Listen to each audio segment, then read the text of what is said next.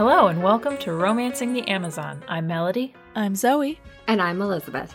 Each week, we pick a romance novel that's being offered for free in the Kindle store on Amazon. We read it and review it for you guys, except every fifth week or so, and that's when we each pick a different romance novel. We call it our Grab Bag episode, and that's the episode we're on this week. It's very exciting. Grab bag. We're wrapping up Highlander romance novels. It's been a roller coaster, but we're pretty excited about our Grab Bag episodes because This week we went to the library. Yay! I love libraries. The best source of free romance novels out there. Yes, and the one we utilize most frequently, even though our whole thing is Kindle books. We use the library more than anything else. Yeah, try to switch it up a little bit, just for funsies. And gotta say, pretty pleased with the results. We're each going to have 3 minutes to summarize our books. We're going to vote on which ones we think sound the most interesting, have a few laughs along the way, and at the end, the winner, whoever receives the most votes, will win a prize. And since Elizabeth won our last Grab Bag episode, she got to pick the prize. And what is that prize, Elizabeth? So this week, we are competing for cocktail skewers shaped like swords. Right. And they are in rainbow colors. Nice. Delightful.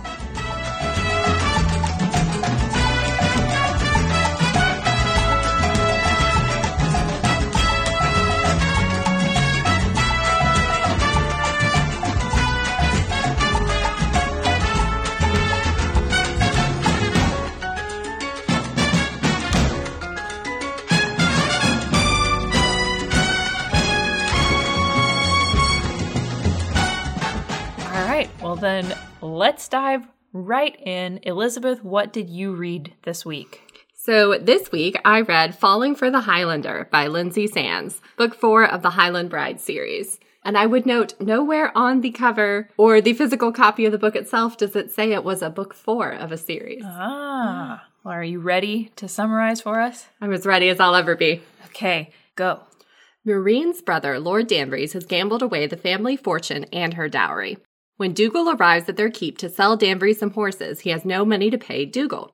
Danvers instead offers his sister as payment. Dougal is disgusted and leaves, but Marine is smart enough to realize that her brother is going to make the same offer to someone else. So she decides to run away on her pet bull and ends up bumping into Dougal and his brothers on the road. She faints, and they decide they will take her with them and escort her to safety.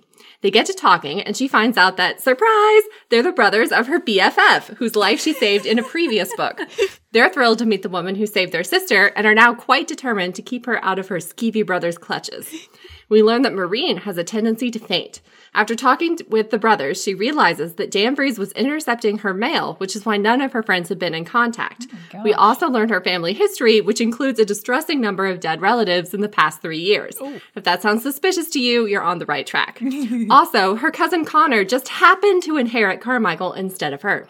They camp at a waterfall so Marine can bathe, but because of her tendency to faint, Dougal insists she cannot swim alone.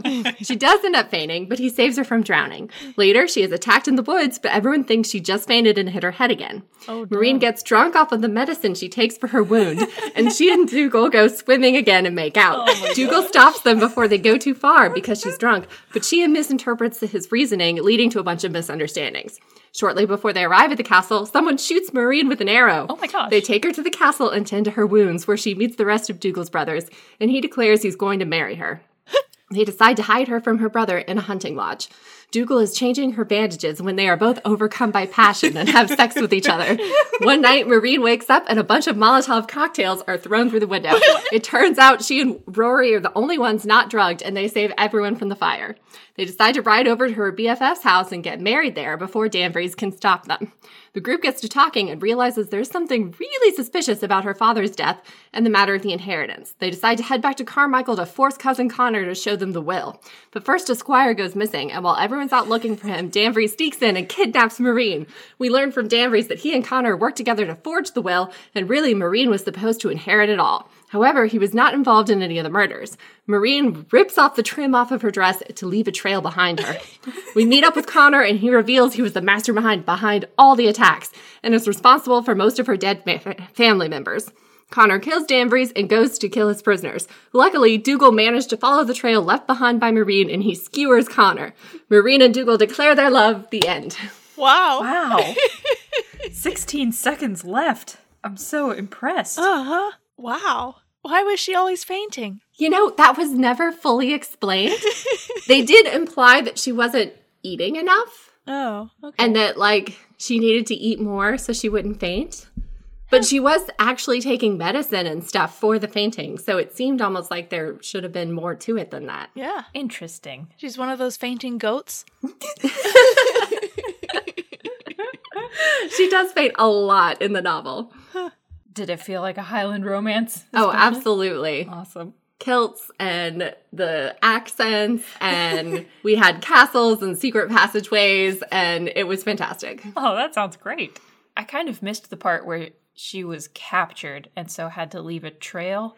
Yes, the villains kidnap a squire, so everyone's out looking for the squire, and they sneak in through a secret passageway that they learned about from the squire and kidnap her and take her out, and she leaves bits of her clothing behind as they ride off to a separate area to, like, leave a trail. Okay. So they kidnapped a squire just to get information? Yes. Okay. And the squire is rescued at the end. I left that out of the summary, but he survived. Oh, how nice good. for the squire. How would you rate the sex? Probably hot tub heat. Nice. All right. I thought it was pretty hilarious. He's dressing her wounds and they're overcome with passion. She was shot with an arrow, and she's been asleep for the past couple days as they've been tending to her wounds. And this is the first time she's fully awake, and he's changing her bandages, and they just get it on. Oh my goodness. And you're like, wouldn't she be in a lot of pain? Like, would think. wouldn't you finish tying off the bandages before you have sex? I had a lot of questions. Well, any superlatives for your book? I would go with best brothers. He has a passel of brothers who are all really fun. And I would go with most entertaining birds and the bees talk. Oh! Because her BFF, who happens to be Dougal's sister, tries to give her the talk prior to her wedding, and not realizing that they've already had sex in the hunting lodge. And she decides to demonstrate with a loaf of bread and a carrot. She decides to demonstrate with a loaf of bread and a carrot. And it's as hilarious as it sounds. How did that not make your summary? I thought I would laugh too hard while reading it. That's acceptable. Oh, It would my take gosh. Also, not relevant to the plot, just really funny. Just really funny. Those are the best parts of summaries. Oh my gosh.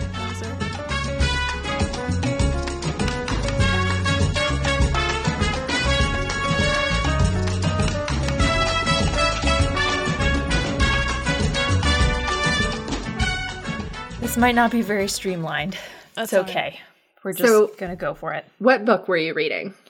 I read Night of the Highland Dragon by Isabel Cooper, and it seemed like it's probably part of a series, maybe like book 3, and it seemed like there were probably more in the series, but again, in the physical copy, it said nothing about either one. So I'm not sure, and I forgot to look it up online, so we'll never know.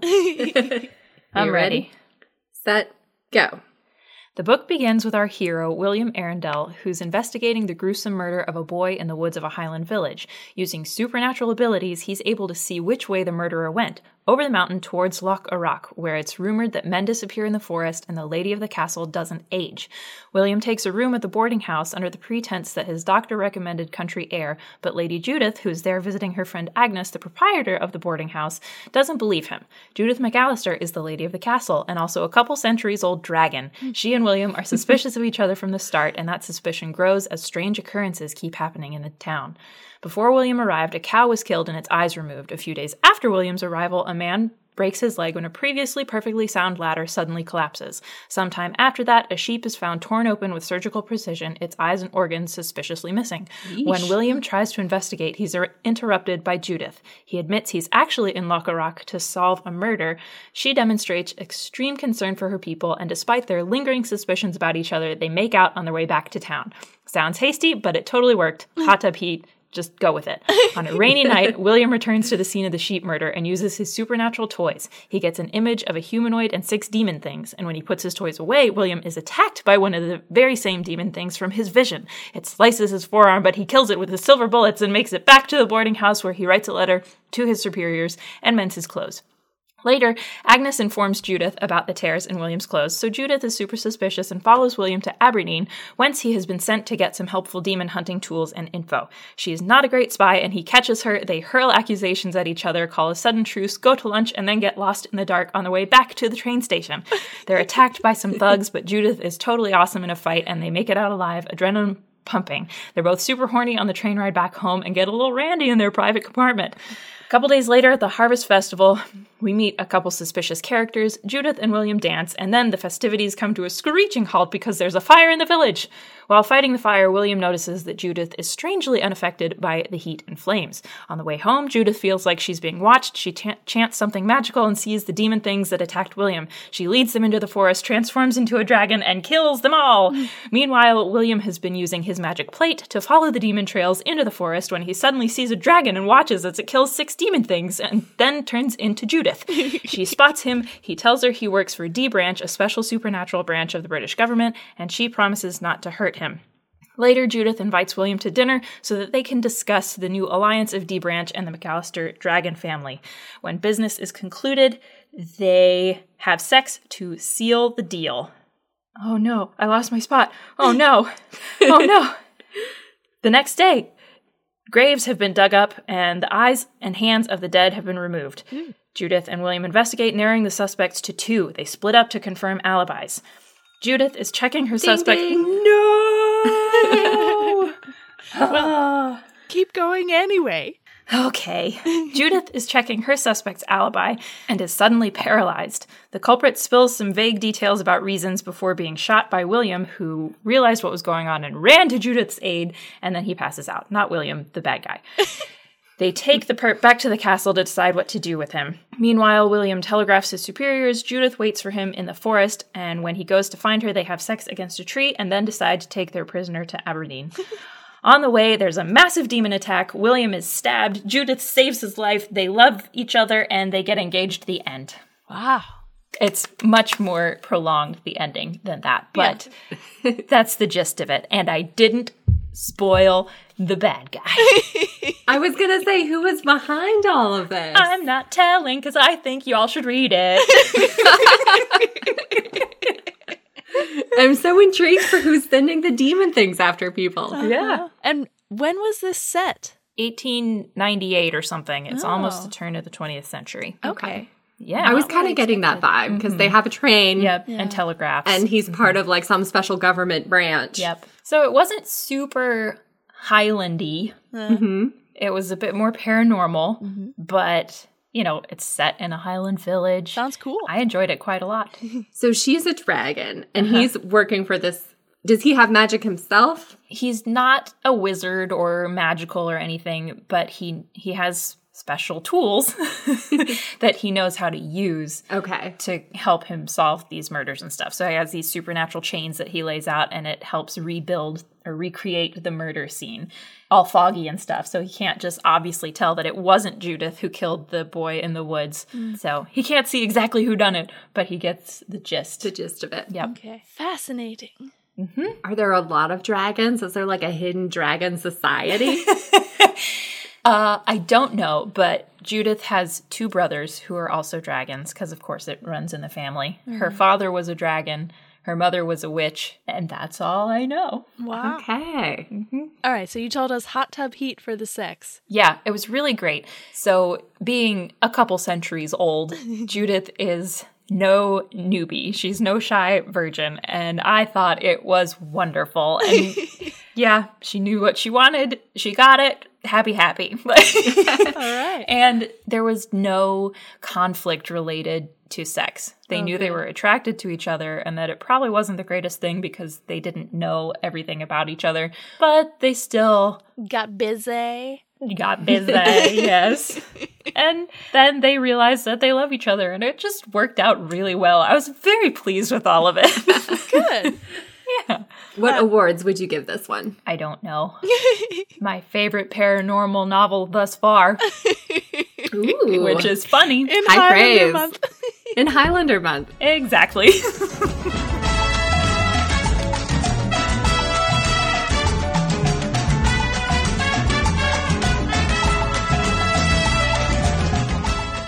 Right, it's time for Zoe. What did you read this week? I read Sinful Scottish Laird, The Highland Grooms, Book 2 by Julia London. This one also, though it mentions being a part of the Highland Grooms series, doesn't say anything about being Book 2 on the cover. I found that out from the list of books in the series on the inside cover. Ah. And I don't think you have to read the first book to enjoy the second. All right, are you ready? I'm ready. Ready, set, go. Daisy, Lady Chatwick, is on her way to her late husband's Scottish hunting lodge, Auchenard, with her young son Ellis, her cousin Belinda, and various others, when the carriage wheel breaks. A band of rough-looking Scots suddenly appear and offer to help, but Daisy's escort refuses, though she herself is unafraid and, in fact, intrigued by the handsome Scot.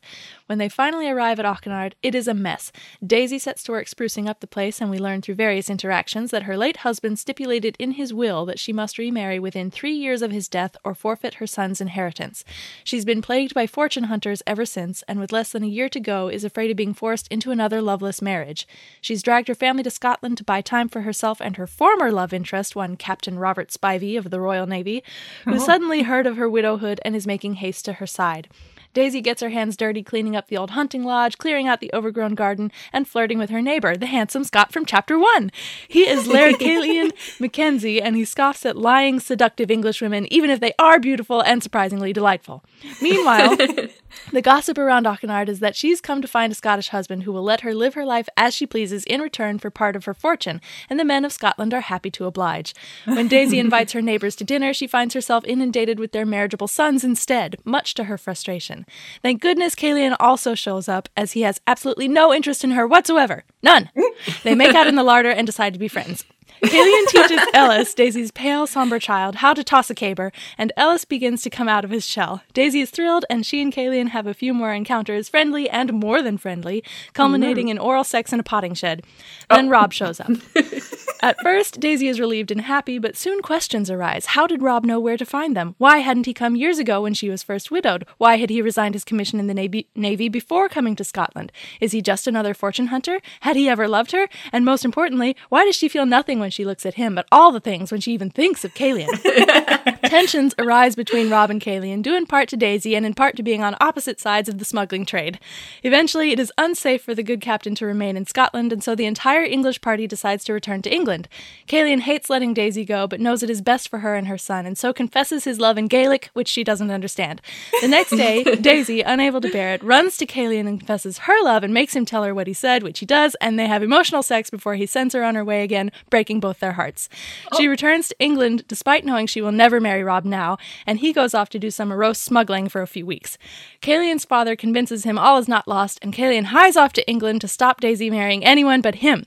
With the help of cousin Belinda, they are married suddenly in a tiny chapel in London, causing a scandal to last a lifetime. A year later, they're happily married, Ellis is a robust boy, and things are afoot in Scotland. The end. Wow. Yay. 10 seconds. Whew! I made it. You made it. Good job. I left a lot out.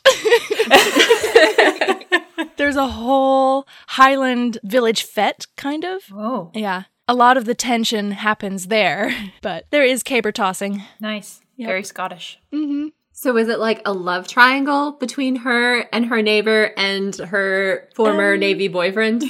When Rob first shows up, kind of yes, because she remembers her former love for Rob and is like, if we work a little bit, we can rekindle this. And Rob, of course, professes to love her, but she's been having these growing feelings for Caelian. And, you know, the more she interacts with Rob, the less appealing he is. And not because he's not, you know, honorable or anything, but because of these questions that prove that he maybe doesn't love her like he says. Mm-hmm. So it's not a very intense love triangle because she's fallen so much for Caelian already by the time Robb shows up. Most of the tension in the triangle comes from political and money concerns rather than love. I'm a little shocked that we have a will stipulation set up by a former husband. Yes. I feel like that isn't normally the case. No, that seems Usually unusual. it's your parents and your grandparents who want you to marry to inherit your fortune. Yeah, well, if you guys read this, you'd be so angry at her former husband too, because she didn't marry him for love. It was an arranged marriage and she did her duty, but she did come to care for him and she thought that he cared for her and she nursed him on his deathbed, etc., etc. And then she finds out afterwards that he made this stipulation because no woman could be trusted to take care of a son and not like squander all the fortune. That jerk. Yes. Yeah. Yeah. She's pretty heartbroken by that, if not by his death.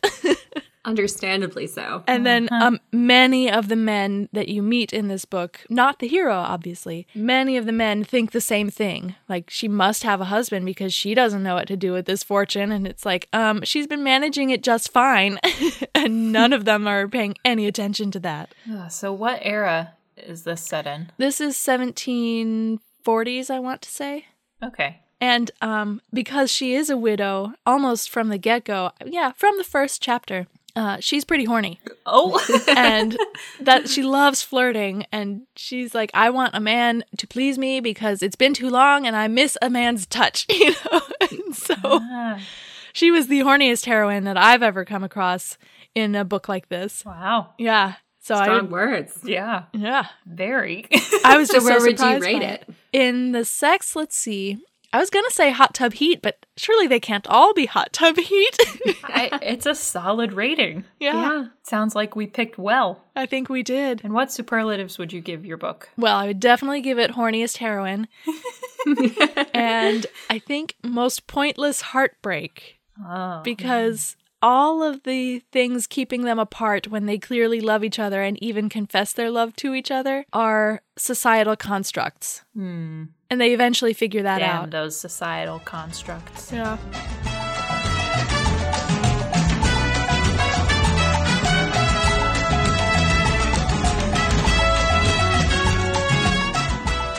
So it is time to vote for the book we're most interested in reading based on everyone else's descriptions. All right, I don't want to get stuck going last, so I'm going to vote for Elizabeth's book, just for the best birds and bees description. And I'm going to vote for Melody's because of the paranormal. And I want to know who the bad guy is. I think I also have to vote for Melody's. Yes! I want to know who the bad guy is. And that was an interesting paranormal twist to it. Yeah, It was very well done. I think you should both read it. And all of you listeners, I think you should read it too. Go to your local library and pick up a copy of Night of the Highland Dragon by Isabel Cooper. Okay. All right. This means I win cocktail swords. Yes. And you get to pick out the prize for next month. Oh boy, next month we are diving into sports romances. All right. I'm excited, kind of. I don't want very many football ones, but other than that, I'm excited. Yeah. So what did you guys think of our Highlander theme? I was disappointed this month again. Me too. I love a Highlander romance, and I feel like the ones we picked were just lacking. Yeah. Until our grab bag episode. Yeah. Yeah, this is definitely a genre I already know I like. Yeah. And so I felt like the ones we picked didn't quite live up to what I know it can be. Yeah. Let's see. What kind of tropes did we see? We had a marriage of convenience. We had forced marriage. We had some clan fighting. We had some kidnaps. Yep. Oh, yeah. Things. Plenty of kidnapping. You know, we didn't really have that many kilts. No, not that many. I mean, they were there. They just weren't emphasized. Yeah.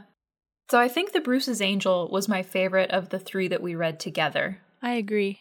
And that wasn't particularly Highlandy. No, it was much more piratey than Highlandy. Yeah. Yeah, but I liked the characters better than our other ones.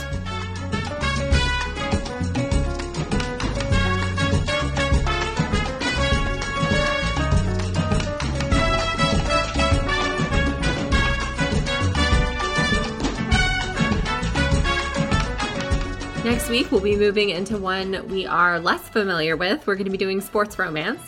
Yeah, I'm less excited about this one, but we're going to be doing another intro episode, so we will talk about that next week. Yeah, it's one I'm not usually drawn to, but I have read some really good ones in that before. Yeah, we read a couple last season. One in our romantic comedy subgenre, and then one in our authors of color subgenre. And they were pretty good.